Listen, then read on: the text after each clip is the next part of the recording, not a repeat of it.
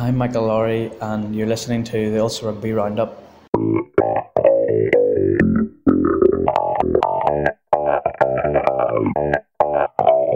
Hello and welcome to the Ulster Rugby Roundup. What a week we have to look back on. We've got Ulster's big European win over Racing 92, as well as a couple of winners at the Belfast Telegraph Sports Awards. We will, of course, preview this weekend's tie in Leicester and how Ulster can get over the line into the knockout stages, and then we'll take a look at the schools and the clubs. I say we. With me this week are Jonathan Bradley. Hello, how are we? And Adam McKendrick. How's the form, lads? We'll begin, as always, with our look back at last weekend's fixture, and this time, of course, it was Ulster 26, Racing 92, 22. Where else to begin but with a certain Jacob Stockdale? Jonathan, we've been discussing Jacob Stockdale for as long as the podcast has been going on. At the start, we joked that it was the Jacob Stockdale Rugby Roundup every week. Just how has he progressed in that time? He's still really good. That helps. That's the main update. He hasn't improved, he's just plateaued at exceptional. That's like world class. I think I feel like that's my plateau in my journalism as well. Like, I think I've just plateaued at that world level. I don't know, I still think you're getting better. It's unbelievable. Unbelievable. That was you just wanted somebody to say that, otherwise the podcast would have taken a real turn. I think you have to sort of view him now in those terms. I mean, Dan McFarlane was asked afterwards if he would swap him for any winger in the world, and tongue-in-cheek said that he wouldn't swap any of his players for anyone in the world after a win like that. But I saw an article during the week that if there was a Lions tour this year, even though there isn't, we're still we haven't even had the World Cup yet, but we're talking about the Lions tours. Just shows how much people love speculative squads, I think. But if there was a Lions tour, he'd obviously, I think, be far and away the first name in down for the wing slots. Probably, like, you could argue you would have Keith Earls possibly opposite him, Johnny May maybe. No, we're not getting into this. We're not having a Lions discussion before a World Cup. It's not happening. If you do want a speculative squad, though, I'll carry that online. You say if I can see those hits already. Yeah. How many Ulstermen would make Mystery Coach X's Lions squad for South Africa? That would be a good discussion topic. It's funny, after the game I was watching a replay of Stockdale's chip and chase try on Twitter, and I don't know why, but I just started scrolling down through the comments, and it was all these people, not Ulster fans, who are commenting, world class, best winger in Europe, stuff like that. And I think we do forget that as Ulster fans. You're watching one of the best wingers in the world plying his trade for Ulster week in, week out, scoring great tries like that, where the bounce just seems to go his way. But I would argue that it's Ulster people, though, not Ulster rugby fans. Like, I think Ulster people in general, get used to things so quickly. Like, for years and years and years, like, you didn't have golfers winning majors. You would get Darren Clark in a Ryder Cup team, and then golfers start winning majors, and then when they aren't winning majors, it's like, what's going on with these boys? Like, where's their heads at? Or like Frampton, Frampton doesn't beat Santa Cruz that time in Brooklyn, and all of a sudden it's like people are overlooking the fact that from such a small place you had a 2-weight world champion. And I agree with you 100%. I think when you see Stockdale every week, and maybe we're guilty of it as well, I think you do, because we even had a conversation recently about the team of the year, or the world team of the year that was up online, and it was like talking about the cases for Ione or Dianti and things like that, but Stockdale's had better years than all of them, and you can forget it. I mean, record try scorer in won Six Nations, Grand Slam winner, game winner against the All Blacks. Like, it's just been a phenomenal year for him, and as I said, I think we just take for granted just how good he is and just his ability. In fact, I thought the handoff on Olivier Clemensac for his try was better than the chip and chase, because he has no right to hand off Clemensac. Clemensac's a good defender, but he just brushes by him as if he wasn't even there, and then chips over the top and scores. I just think he is one of the world's premier wingers, and we've just got to enjoy what he brings to the team every week. Because Claessens as well, she'd have barreled him in the touch for for his first try. That's true, yeah. And then it's one of those things where a rugby ball bounces in such a strange fashion. But apart from that one where he didn't score the try on Saturday, he always gets the bounce, and it can't be... because he said he addressed this last night at the Sports Awards, and when he was on stage, and he says, "I've just had a few lucky bounces." But yeah, it's like you're right. Like when it happens, like 90% of the time, and especially when you watch the All Blacks try, you can see the adjustment that he makes to the ball. I don't know why I went Sean Connery and said adjustment there. But, I liked it. Gonna go watch a bit of tennis now. Yeah, the way that he adjusts to that ball to claim it for his All Blacks try, you can see the skill set that he has there, and he's obviously got great footballing skills as well to be able to measure those. Well, you know, left foot. Him and Gary Hamilton would have been the dream team. The funny thing is, I think you saw a good sort of contrast between Ulster's wingers at the weekend. You had Stockdale, who has a bit of pace, but his main strength is his power and his physicality, where he can do those handoffs and then he can chip over the top and sort of muscle guys out of the way and get to it first. And then the other wing, you have Robert Balakoon, who's so solid defensively and has pace to burn. You saw for his try, he gassed Imhoff down the wing. You know, Imhoff was quite narrow, so he was in a bad position, but he wasn't getting anywhere close to Balakoon. And I think there's a really good contrast on the wings there, where if you go one way, you've got the power of Stockdale, and if you've got the pace on the other side of Balakoon, you can switch those two around and mix things up. I think it was a very good combo that they had there. I've been very impressed with Balakoon recently as well. You see, before we talk more about Balakoon, but we will, because I'm just really interested about this Stockdale always getting this bounce. Like, do we have any idea how he does it? Because even you mentioned about him adjusting his body position. One of the tries for Ulster, can't remember which one it was now, but you could see like there were two of the defending players coming in and it looked like they were going to get to it first, but he just sort of waits, watches, and then gets to it first. So he's obviously doing something that not every player does to anticipate the bounce of the ball. I mean, his very first try that he scored for Ulster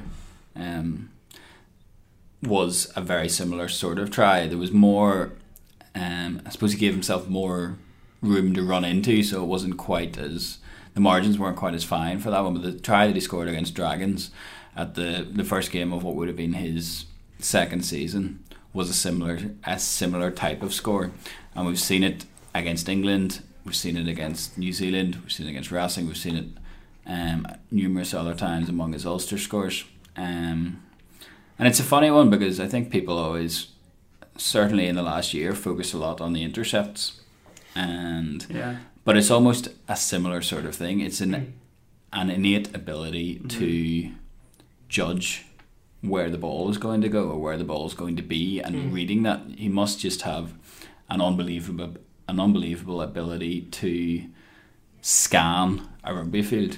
Yeah, was it you said something about it being a sixth sense? Yeah, in your piece. I think coming back to me now. I think whenever you told me all my stuff this week have been rubbish. I think whenever was it just joking? whenever you kick the ball, I think you can also sort of get an idea of where it's going to bounce as well. I mean, it's you can't get a complete sense, but you can sort of gather that the ball's going to come down in such a way that it'll bounce. You're always at an advantage when you're the one who's kicked it, because you know how you've kicked it and how it's going to come down. But yes, it's just that rugby IQ to know how the ball's going to bounce, or to have that ability to be aware that, okay, the ball's maybe going to go this way, so I'm going to hang back and I'm going to wait for it to bounce and hope that the defenders don't read it as well as I do. So yeah, there is a degree of luck about it. You know, we're not saying that he's, you know, got this extra vision or something that nobody else has. I think that we are. He goes into like Matrix mode where he's seeing numbers floating around the pitch as well. Definitely does. But at the same time, he reads the play so well. I think he's just magic. He said at the Sports Awards last night he's building Hogwarts in Lego at the minute. I think it's just sort of rubbing off on him. He's just becoming magic now. Speaking of magic winners, GCO ball. Huh? You don't want to repeat it? Are you not confident in your joke to say it twice? I'm not, because I'm not 100% sure I got the word right. My wife is a huge Harry Potter fan and has watched 4 of the films. Oh, is it a Harry Potter week. joke? Go and say it. I think it's Ajaccio is what Accio. Accio. I didn't know Sorry. that. I don't know what you're talking about. Sorry, it's a Harry Potter joke. Huh? We had Okay. Game of Thrones last week, so Fair enough. anyway, I think Moving across the fantasy world. Hope you enjoyed that, folks. I think we should absolutely keep this Let's keep just this motor. go back to my better segue. Speaking of magic wingers, we have Robert Balogun on the other side. You'd mentioned earlier about how Ulster people sort of get used to having good things, or becoming used to having good wingers now. Robert Balogun, or the story that we had done online before he made his debut, being like, who is Robert Balogun? It's crazy. Like, that was just a few months ago. It's crazy how far he's come in that time. He started his first European match, scored a try after 7 minutes. How good was his performance, and sort of how good are you anticipating this guy to be? I think if you discount the try, not discount the try. We'll get to the try. We'll get to the Very try harsh. later. Yeah, they would have lost without the try. But what impressed me an awful lot about his performance was defensively, because that's a real test for a young winger, especially, you know, if your game is built on pace. Pace frightens the opposition at any level. So with ball in hand, you're not going to have too many concerns about him. Obviously, there's still a rawness there. We shouldn't forget that the last time we saw him, he was almost scoring a try, but almost getting a red card as well. But I think it says an awful lot about his temperament, and an awful lot. I can't remember whether we talked about this last week or whether we wrote about this last week, but I think it says an awful lot about Dan McFarlane's selection policy, that he resisted any temptation to move Will Addison to fullback, Ludic onto the wing, and bring in Darren Cave outside Stuart McCluskey, which would have been a far more experienced back line than throwing Robert Balogun in for his first European start. But I was like chatting to Willie Anderson last night about his performance and just how impressed I'd been with him, and Willie Anderson just sort of laughed and was like, you know, he's so laid back that it wouldn't have fazed him that it was a European game. Like, It's funny, I had exactly the same conversation with him. Yeah, it's like Willie Anderson's always good for these sort of insights into the younger players, because he spends so much time with them. He's got like a real sort of good grasp of their character, and he was one of the first people to sort of say about this group coming through the academy that he really thought they all had the temperament and the spirit to make the impact that you've seen a lot of them make this year.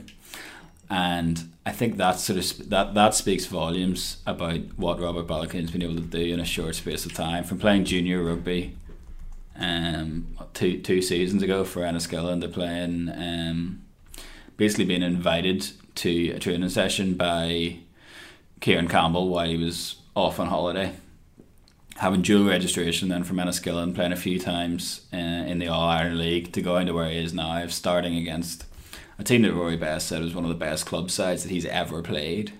And that's somebody that's played Saracens, played Toulon, played the Leinster of both vintages of classic Leinster teams, the present and the one that culminated in 2012. So that's the level of opposition that you're talking about. And he came in and looked straight away like he belonged in what was a really tough defensive assignment. Yeah, we talk about Eric O'Sullivan's rise. Robert Balogun's has been just as impressive, and Johnny's gone through it there, so I'll not go through it again. Yeah, so I spoke for ages there. Yeah, but it's good because Tired myself out. But you're right I couldn't about tell if it was good. I tuned out. No idea what you said. I wasn't wholly convinced by Balogun at the start. I thought he was just kind of getting by and he wasn't really making a big impact on the games, but he's slowly grown into it, and that's exactly what you want to see from these guys. You want to see them coming in. They don't need to make an impact early, but they need to start to do that, and he's really done that in the past few weeks. As Johnny said, he's been so solid defensively. I don't think he's missed a tackle yet, and against some of the teams that he's been playing against, that's extremely impressive. 0 missed tackles, 1 ill-advised tackle. Well, ill-advised tackle, the rest sorry, has been fine.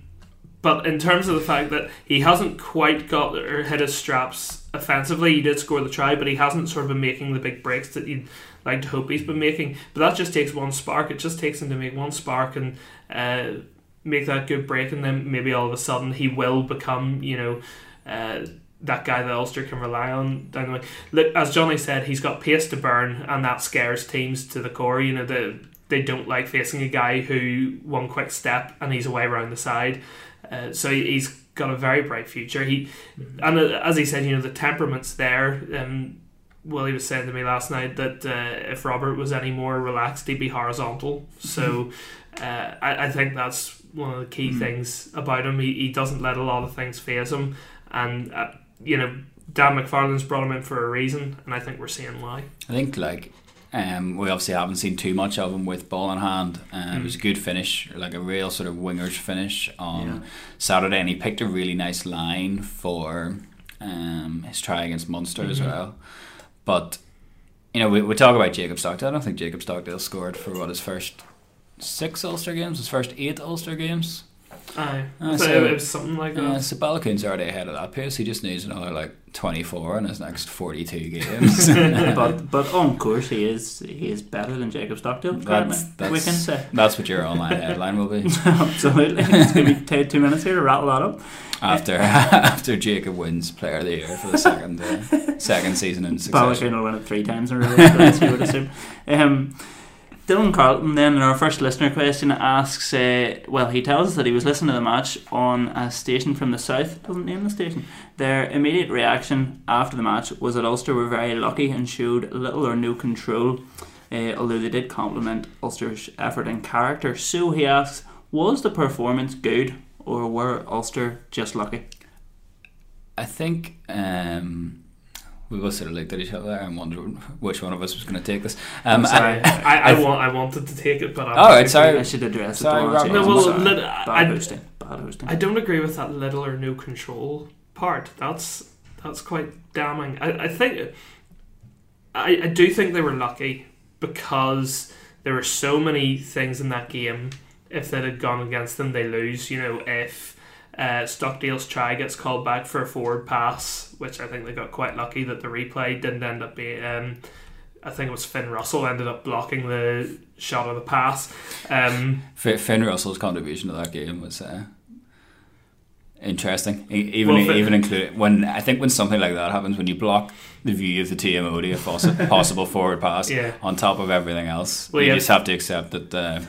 As good a player as you are, it is not your day. Well, I was going to say Finn Russell was the next one. If Finn Russell shows up with his kicking boots on, it's a completely different game. If Vakatawa times that pass, was it Vakatawa or Nakarawa? Sorry, the late one. I think it was Vakatawa. Go for a combo of the two, Vakarawa.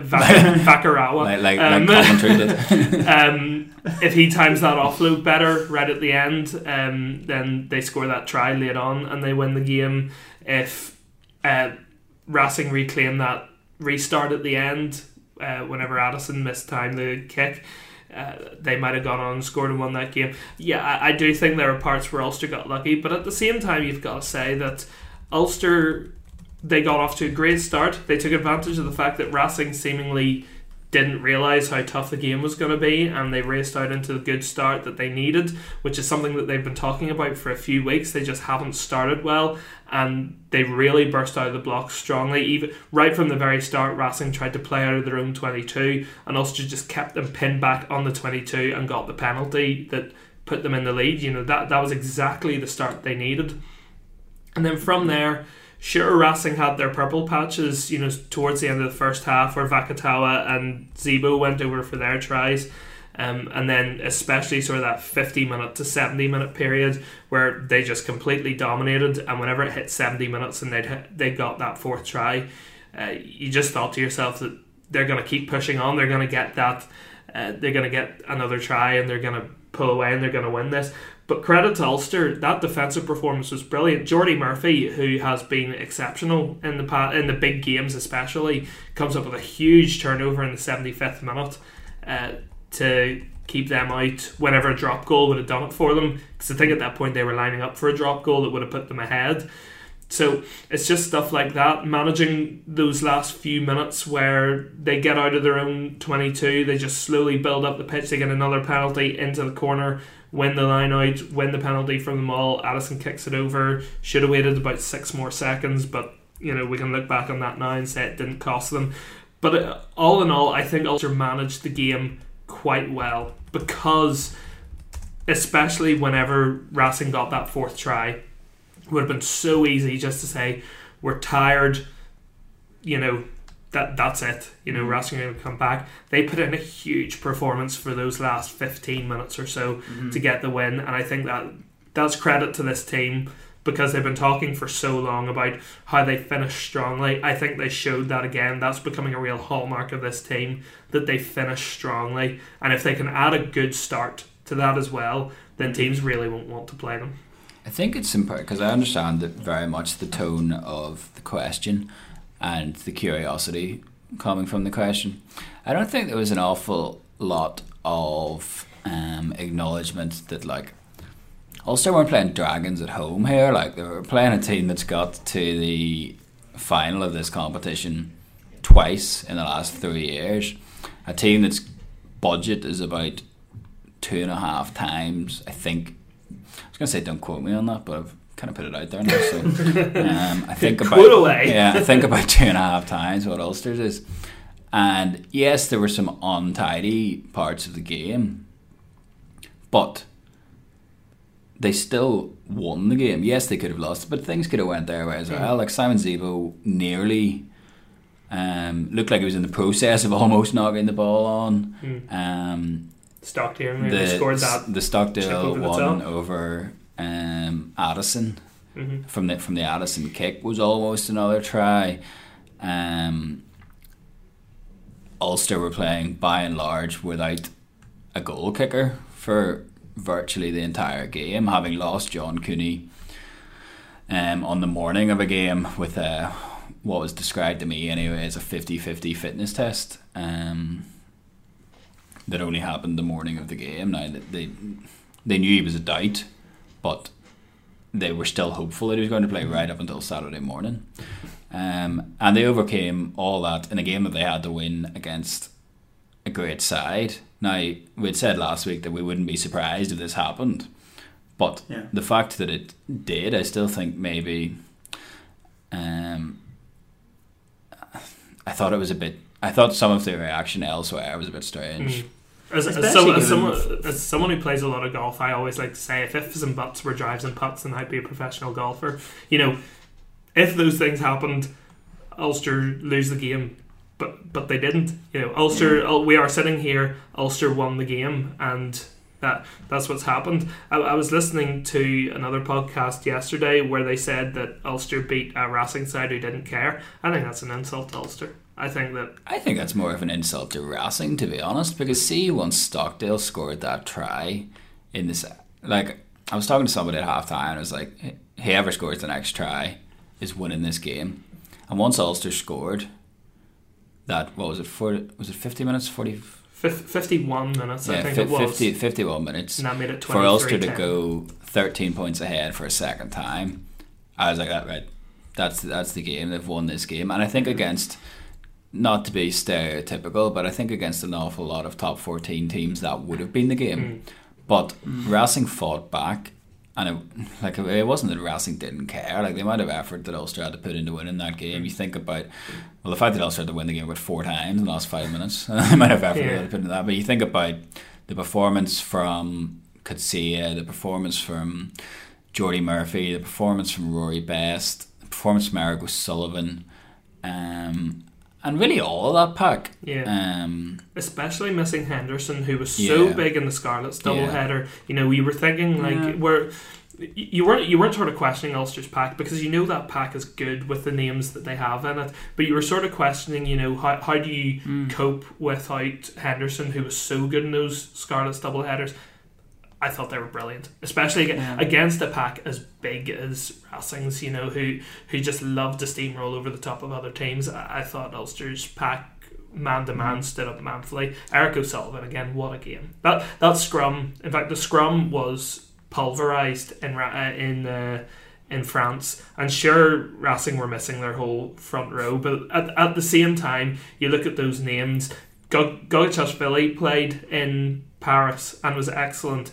Sarzewski has been there, done it, and got the t-shirt. And Ben Tamiafuna is a former All Black. You know, these guys aren't they aren't reserve guys. They're just guys who don't play as much for Racing as they could for other teams. So the pack, the improvements that they've made since that game in Paris back in October, it's night and day. They're a completely different team now, and it's amazing to see. Yeah, I think Marty Moore, well, Aaron Dundon as well, obviously, and the work that Dan did in that sort of break. But I think Marty Moore has taken an awful lot of credit for the way he's playing, and to be honest, it wouldn't surprise me to see him named in that Ireland squad tomorrow, because I think he's been.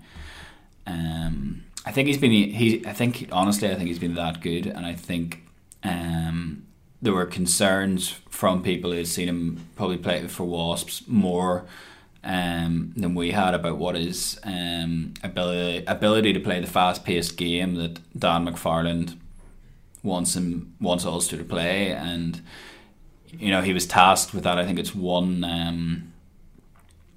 Again, I keep throwing out numbers that I haven't written down in front of me because I haven't got my notebook here. I think it's one involvement per minute, whether that be a tackle or hitting a rock or a carry or whatever. But that's the target that he's been set, and he's really committed to that idea and having the engine on him that he needs for that. And it was against Racing away that I think we really saw that, because we were sad of that game and we were like, obviously he just come back in against Leicester, but we were sad of that game, and like Marty Moore just said to each other, like, Marty Moore is really putting himself about in this game, making an awful lot of tackles. And that was not before the emergence of Eric O'Sullivan, but before Eric O'Sullivan really nailed down the Lucich shirt, and he's got that same sort of application that you're saying. I think it was Banbridge tweeted over the weekend that he must be the hardest working player in Europe, and you can see that from Eric O'Sullivan when you're getting that amount of work rate from your front row, because you know what you're going to get from Rory Best, allied to the fact that you've really got a back row now with the addition of Coetzee, even though he's been there, and the addition of Jordy Murphy. You've really got a pack that I think at the minute, especially when you consider Henderson going back in it, that can compete at this level. You still need more depth to it, obviously, and you'll see that throughout the Pro 14. But there's the makings of a Champions Cup quality pack there, certainly. Yeah, and then they were able to set up what was, for me, if you look at the tries, like, they were fantastic tries to watch. Like, that's the type of rugby you want to see your team playing. You could have watched them back again and just been like, that was class. Well, you talk about the Stockdale try, and it's getting all the credit, and rightfully so, because it's a great bit of individual skill, but I thought that first try was brilliant. I thought it was my favourite. The first stop hit, I think it's Coetzee carries in, and that just completely fractures the Racing defence. They're scrambling. They have no idea where they're going. Quick ball from Shanahan, who fair play for a guy who stepped in at the last minute to start against Racing. His boss King was a bit shaky, but I thought he was great apart from that. But he gets the quick ball away. Billy Burns throws a brilliant flat pass across to Ludic. Imhoff just steps in a little bit too narrow. One pass, Balakoon's down the outside. Brilliant try. Brilliant two-phase try off the top of a line-out. Well, so I think that's the key thing as well, that it came off the line-out. And fair enough, their line-out success was 67%, which isn't good. But that try came off the line-out. We've spoken at length about Racing's ability to disrupt your line-out. So to be able to score a try off your line-out, to be able to score a try off a strike move from a scrum for Stockdale's second try, the set piece was mangled in Paris, and yet you scored 2 tries off it here. Yeah.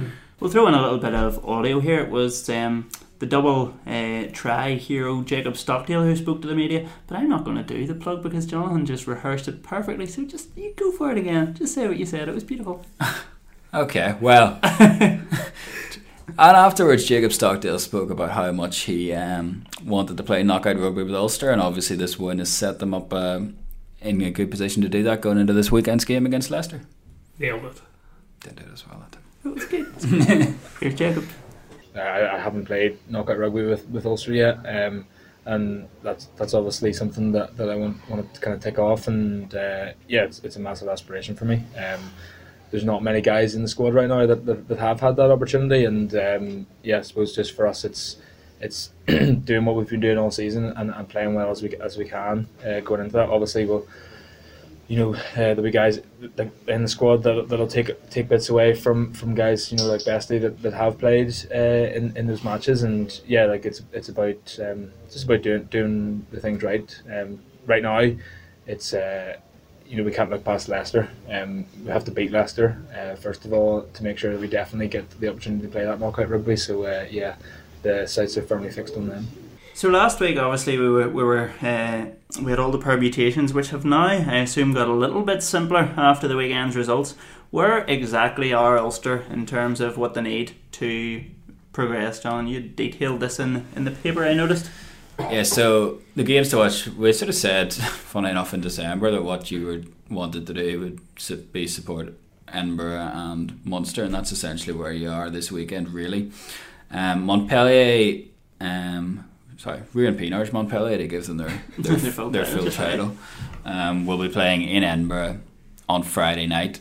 So if Montpellier get less than 2 points from that game, then they will be on less than 18. Mm-hmm. So they won't be able to surpass Ulster as the best runner-up. And then basically from Ulster's game, a losing bonus point would take them through, or any result in Thomond Park the next day, bar a 5-1 match point split for Exeter over Munster. So the Friday one's the key one for me.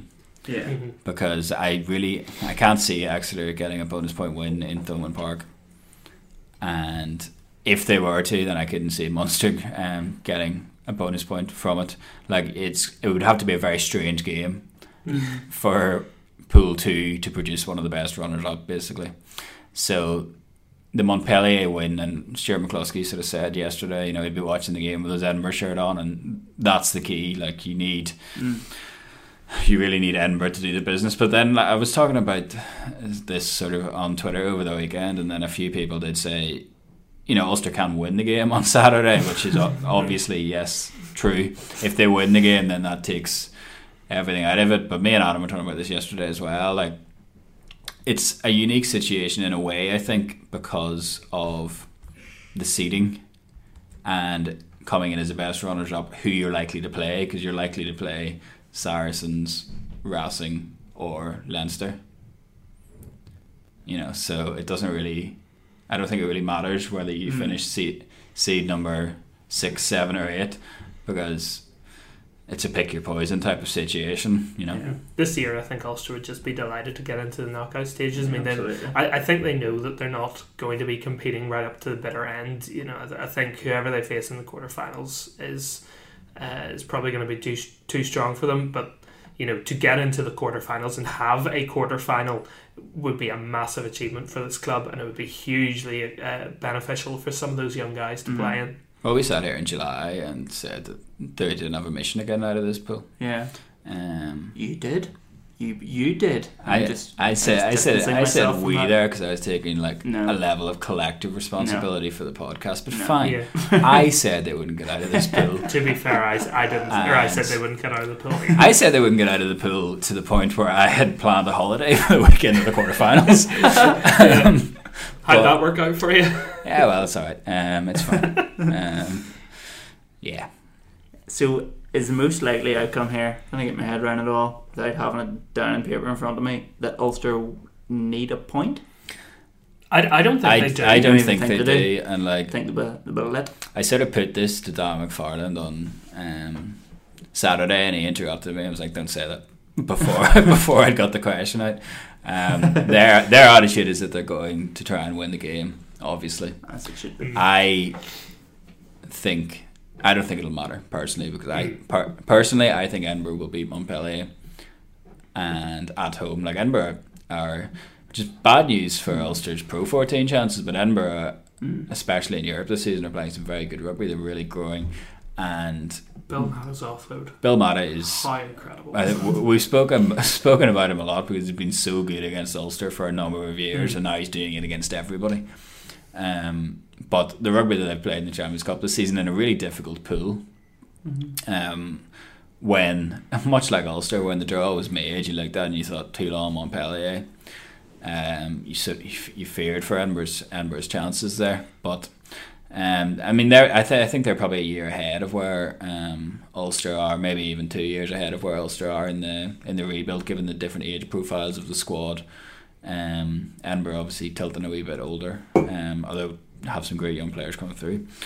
But I think the only thing that could do Edinburgh, and I think, is the amount of hype that we've seen already, because there's an awful lot of "isn't this great" for Scottish rugby, and an awful lot of pieces about the renaissance of Scottish rugby. Obviously looking like they're going to have 2 quarter-finalists. I think, for the first time, I think they've got three quarter-final spots combined. Obviously, one of them in 2012 when Edinburgh played Ulster in the semis. But unless something like that and the occasion becomes too big for them, and you wouldn't expect a Richard Cockerell team to be allowed to let the occasion become too big for them, I think Edinburgh will win. And as I say, I can't see Munster surrendering a 5-pointer at home. I think you'd be... I don't want to say it in case there's a really obvious one that I'm forgetting, but I think you'd be going quite a ways back for that to happen. In terms of Ulster's game then, what about team? If John Cooney was 50-50 to make the game last Saturday, surely, I know Ulster's any's a doubt, surely he'd make it for this Saturday? Certainly the indications are that he's going to be alright. I've got nobody really seems to have a feel for whether Billy Burns is going to be alright, but I'd be surprised if Cooney didn't play. Yeah.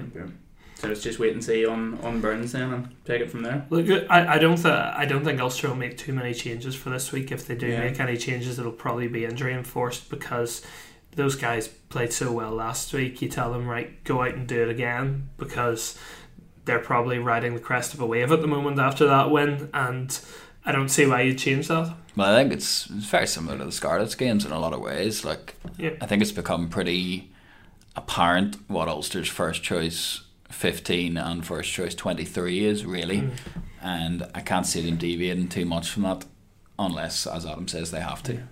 If we talk about going to Leicester, then is it right? I mean, I was looking at this up earlier and I meant to double check it, but I didn't. Have Leicester been beat 5 times at home this season? Saracens, Racing, Sale, and twice by Worcester. Well, I think it's important. 5 times. That's crazy. You have to remember that this at one stage was looking like Leicester's worst season in 40 years. Like, they've had an upturn in fortunes since. But for funny, we mentioned Richard Cockerell, and Leicester have certainly been on a downward trajectory since getting rid of Cockerell, and obviously Cockerell's transformed Edinburgh, but it's not the Leicester Tigers of old. And personally, I think we'll see a much stronger. It was bad news, I think, for Ulster when they saw the team sheet that Leicester were sending 2 Scarlets, because it confirmed suspicions probably that they were going to go pretty strong at home, as you would expect. This weekend, having sent what was effectively a shadow team with a few first teamers thrown in against Scarlets. Yeah, but given their form, you still you guys seem to nearly be writing them off. I'm not saying you are, but just in terms of talking about Ulster, maybe don't even need to win. But if Ulster did need to win, I'd be going into this thinking that's not a bother. An Ulster team with their internationals. Well, I don't think Leicester are as good as. I don't think Leicester are as good a team as Wasps were last year. And you're comparing the two. An awful lot of times the two situations have been compared. Yeah. But I don't think Leicester are as good as Wasps were last year. Leicester have less motivation. But we see these games quite a lot. Obviously, the most recent one that springs to mind is when Ulster and Leicester last played each other before this season, where Ulster put Leicester out when they had nothing to play for, at home with Darren Cave's hat-trick. But it's not that. I think if you're sensing a certain relaxed attitude, maybe from me and Adam, maybe in a wider sense, surrounding Ulster, I don't think it's because you're writing off Leicester so much as you don't think that they really will need to beat them, possibly. Certainly, I'm in full Jared Payne, hands behind the back of the head, legs up on the desk at the moment. No, I think Johnny's right. I think there's a more laissez-faire attitude this week because we are in the mindset that Ulster aren't going to need the win. But at the same time, always beware a side that have ipso facto nothing to play for, because I don't think that ever plays into the mindset. I think sometimes whenever you pick your team, it comes into the mindset, but whenever the guys take to the pitch, nobody's going out there to go, let's have a bit of a jolly and have a good time out there. Guys are playing for pride, guys are playing for places, especially in Leicester, where there is such an overhaul happening at the moment, where guys aren't guaranteed of their spots. There's nobody in that squad at the moment who's really guaranteed to be starting in that team. That everyone is sort of competing. Plus, they don't want to play on the way they have been. They want to sort of turn Welford Road back around. They want to make it a fortress again. They don't want Ulster to come in and walk over the top of them and start celebrating their qualification for the quarterfinals in their own home ground. The same way Ulster back in 2015 didn't want Leicester to come in and start celebrating qualifying for the quarterfinals. They wanted to make a statement in front of their home crowd, and Leicester are going to want to do the same this week. They still have quality. Like, don't start thinking that this Leicester side is a complete shadow of former sides. You've still got the Youngs brothers, you've got Matt Tamua, Manu Tuolangi, Ellis Genge and Dan Cole. Their scrum is still one of the best in the Premiership, if not one of the best. You know that Ulster's front row are going to go in for another huge test this weekend, straight after coming off the back of going toe-to-toe with Racing. So don't think that Ulster are guaranteed to win this. I do think we're taking a very relaxed attitude to it, because I still think Ulster's result this week won't make a difference. I think they're going to qualify anyway. But you want to win this game. You want to come in, you want to win this game, and that applies to both teams. If we move on a little bit then to the Ireland squad announcement, which, as Jonathan, you said earlier, is being announced tomorrow. If you're listening to this on Wednesday afterwards, then you'll know it has probably already been announced. So given the RFU, you can never be certain of these things, but it's due to be announced on Wednesday anyway. What can we expect in terms of Ulster representation? I think you'll see the usuals. John Cooney, I don't think his injury is going to prevent him, and Ireland really need that, obviously, with the injuries at scrum half that they do have. You're going to see Rory Best, you're going to see Jacob Stockdale. It's going to be a big squad, and that's why I'm saying I wouldn't be surprised to see maybe Marty Moore come back in. I wouldn't even be surprised, given the sort of loose head picture ahead of the World Cup, and given the way that Joe Schmidt likes to expose people to the environment. It wouldn't surprise me at all, not to see any pitch time, but it wouldn't surprise me at all if Eric O'Sullivan trains with Ireland at any stage over the next 2 months. Yeah. And I just think,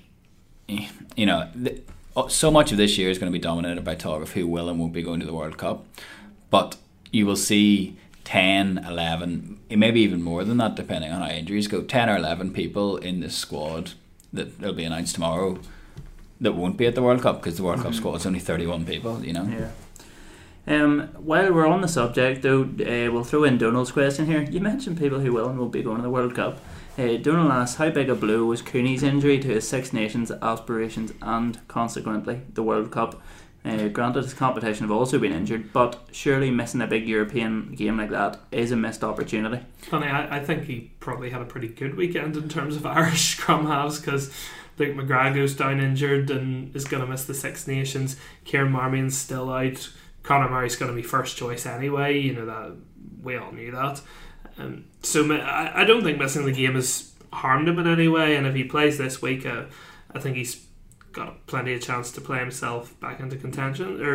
I don't think he's out of contention. I think he's just going to play and impress again. So I think he's now second choice after last weekend, even though he didn't play. So I don't think he's necessarily missed a trick or anything like that. I think he is. He's now firmly in the mix to be a backup, and I think that this is now the big chance for him to impress, because he's not going to get a better chance than this to put his hand up and say, I can be that backup to Conor Murray, and that starts this week if he plays, and then he's got to take it into the Six Nations. Yeah, fair.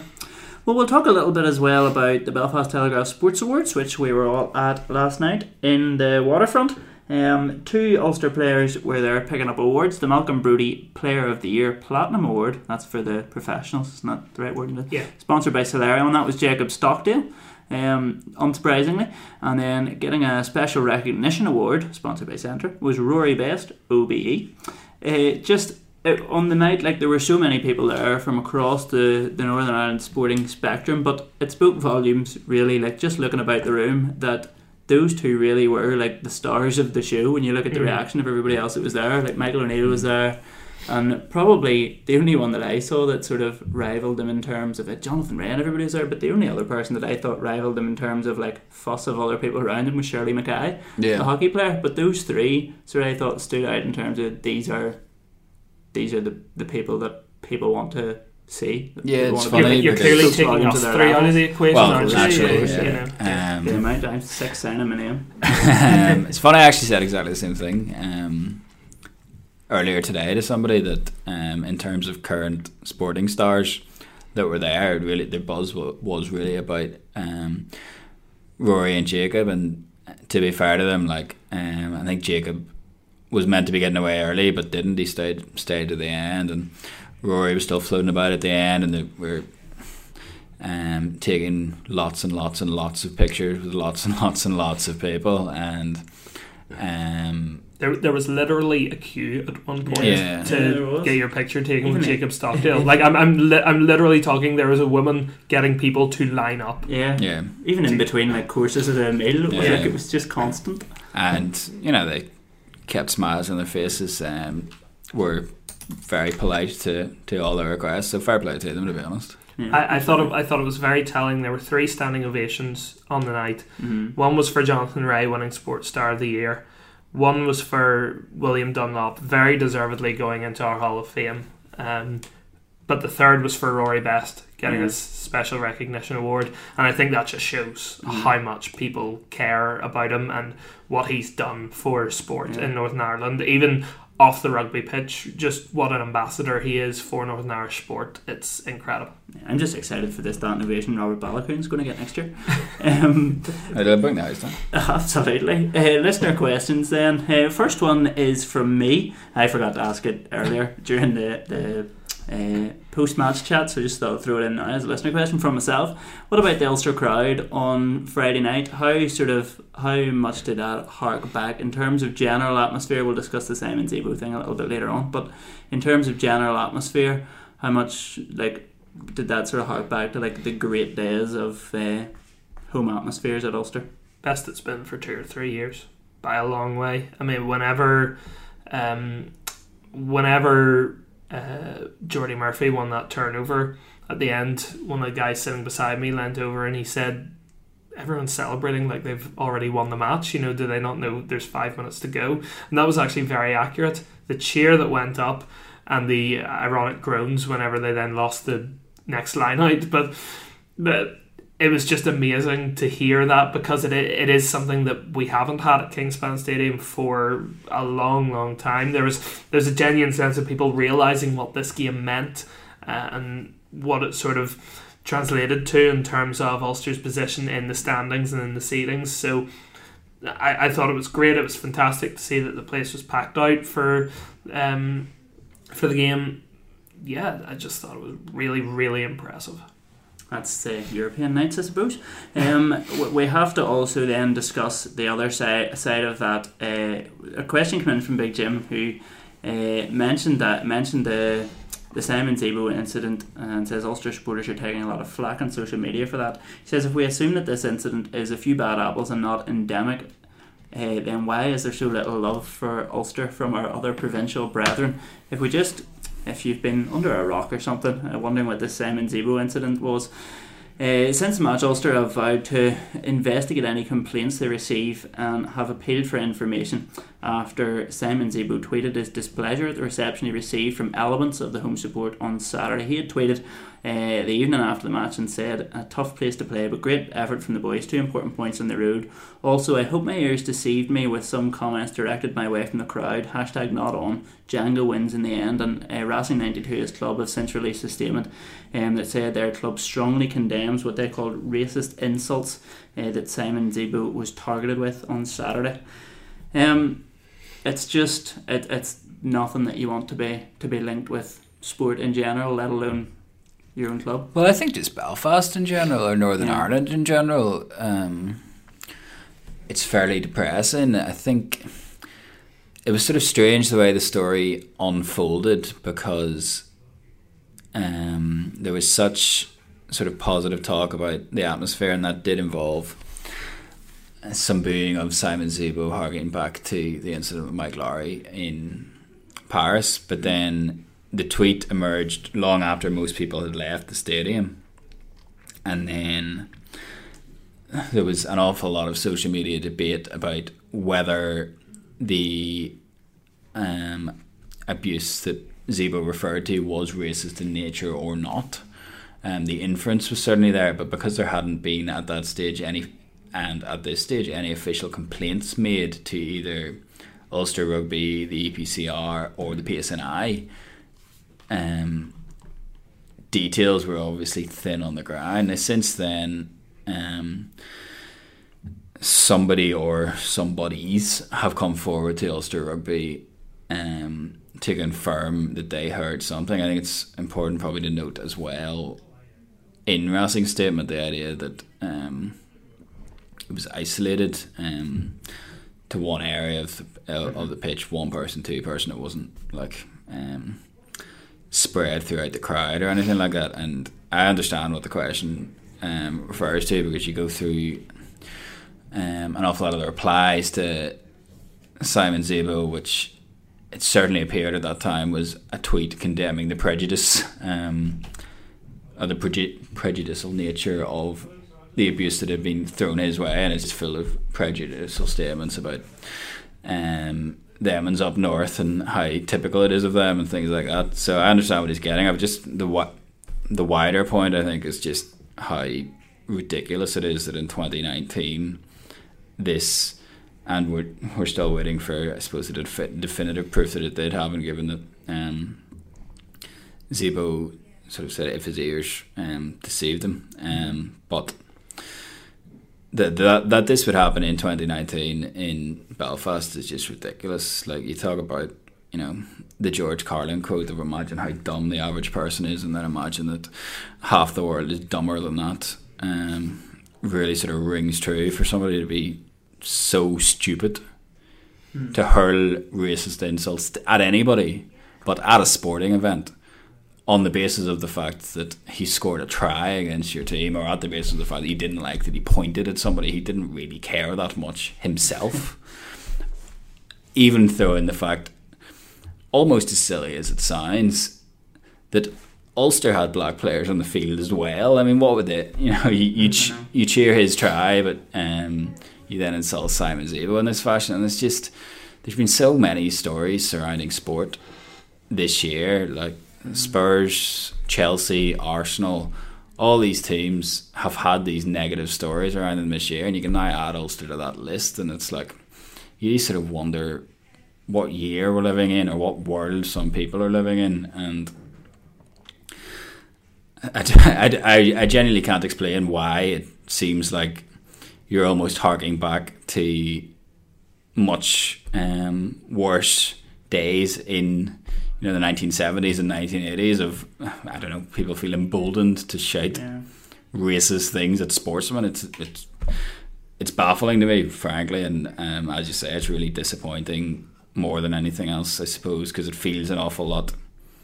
It feels different when it happens on your doorstep, obviously. That was well put. Obviously, well done, John. And obviously we can echo the statements, or the part of Racing's statement that said racism has no place in rugby, in which the values of solidarity and togetherness are the exact opposite of any forms of discrimination. Hear, hear, say we all. Ian Frizzell's question then asks, Rui Best is playing like a man possessed and seems determined to get us into the European knockouts. Let's be clear, we are a different team with him in it.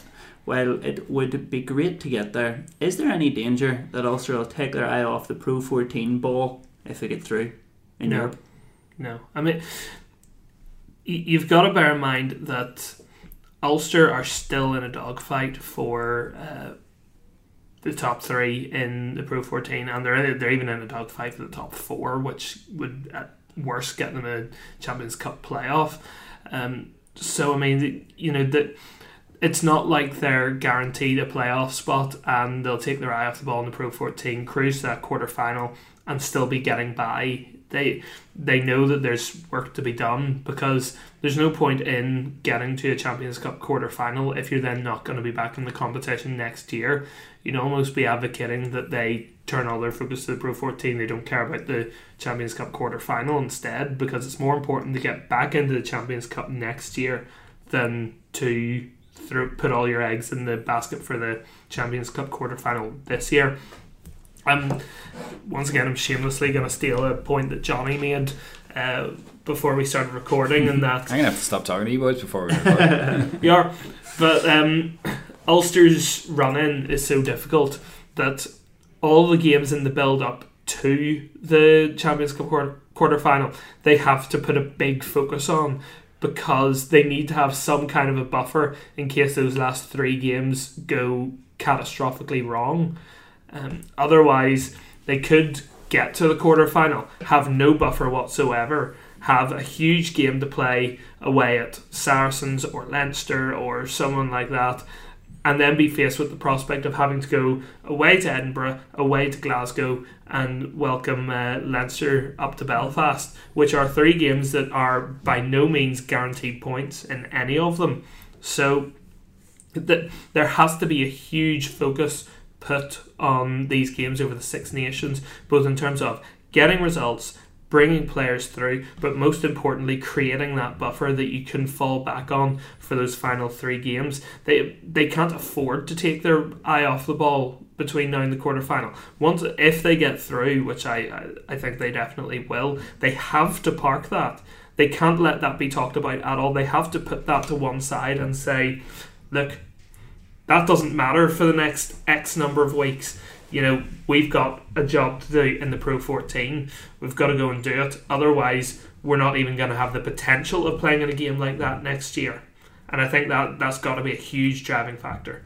I think, obviously, the numbers maybe don't necessarily translate like for like, but when, sort of this time last year, Gloucester were saying that the difference between them getting in or not getting into the Champions Cup was £250,000. So I think it's obvious how much emphasis needs to be put on that and making sure that you're in next year. And we know that Ian knows his stuff, so he's probably harking back to 2012 and the detrimental effect that European run had on the Ulster's Pro 12 campaign, and even 2014. What did they play? Sort of a shadow side against Cardiff the week before. They played a shadow side against Connacht the week after and got duffed in Galway. Yeah. But I think they got beat by Cardiff. They definitely got beat by Cardiff before one of the Saracens. Semi-finals. I'm pretty sure it was 2014 as well. Because I'm pretty sure. Yeah, because Ferris must have been thereabouts, and there was all that talk about the pitch and his knee and stuff. So you have that sort of idea of what's happened in the past, but the true meritocracy of the Pro 14 now, where you have to qualify, and as I agree with Adam, not surprisingly, really soon it was my point that he took, but about the that's very unprofessional. Say no more. Yeah, the run of fixtures that they have as well, and the way that the calendar goes this year, because you have less time post Six Nations, pre quarter-final. So the game that Ulster have before the presumed quarter-final would be home to the Kings, which they should win regardless. They've got Treviso after this round of European fixtures. Benetton, sorry.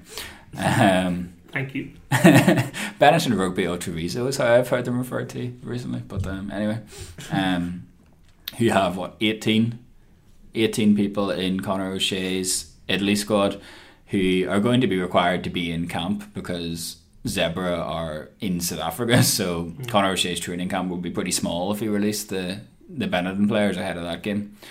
And you've also got Ospreys away, which I think, both teams are away. It's been played in Bridgend or something. Yeah. So I think that's really the key game, because I think they should. Treviso Benetton is a huge game, but I think given that, you look at Benetton and it's like, right, they're losing Tommaso Allen, so they're playing without their 10, but they're also losing Ian McKinley, so they're down to their third choice 10. It's a good time to play them, basically, and I think Ulster should have enough to win that, even without the likes of Best and Stockdale, who we probably wouldn't see in that game.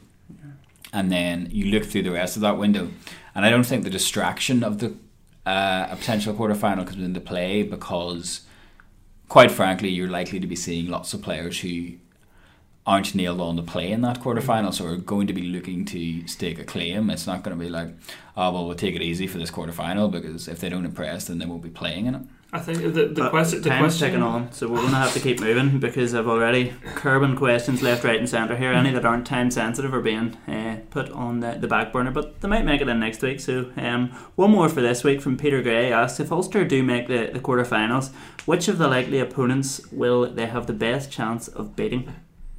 Good question. I'm going to say Saracens.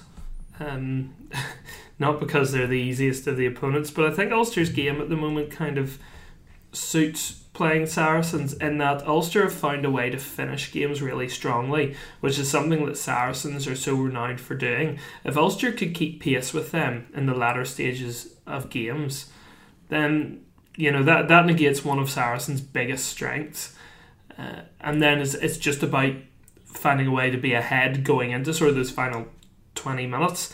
If they played the same way that they did against Racing, with the great start, then get by for the next bit and then finish strongly, I think that's a very good way to play Saracens, and it's a way of beating Saracens.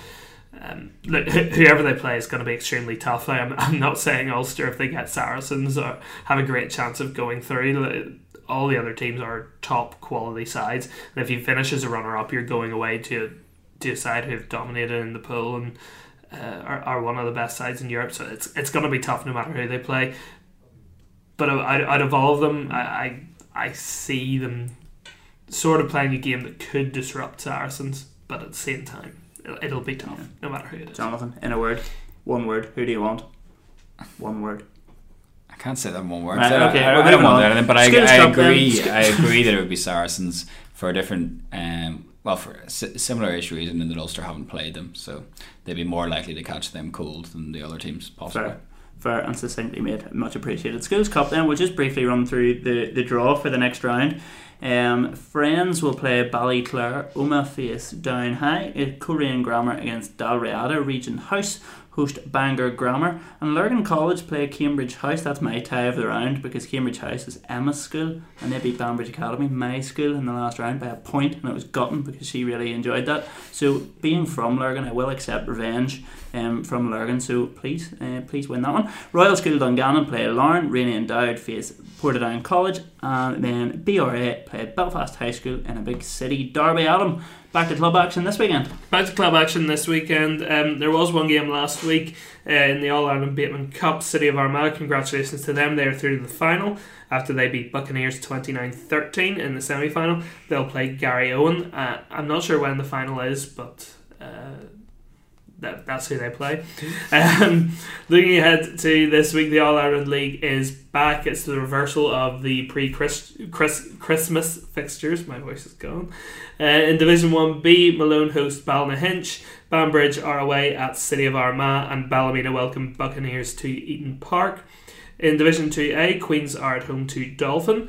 In Division 2B, Dungannon and Rainey Old Boys meet in an Ulster derby, while Belfast Harlequins welcome Sligo to Darramore Park. And in Division 2C, Omagh Accies face Bangor, and City of Derry are away to Thomond. All those games Saturday at 2:30. Lovely.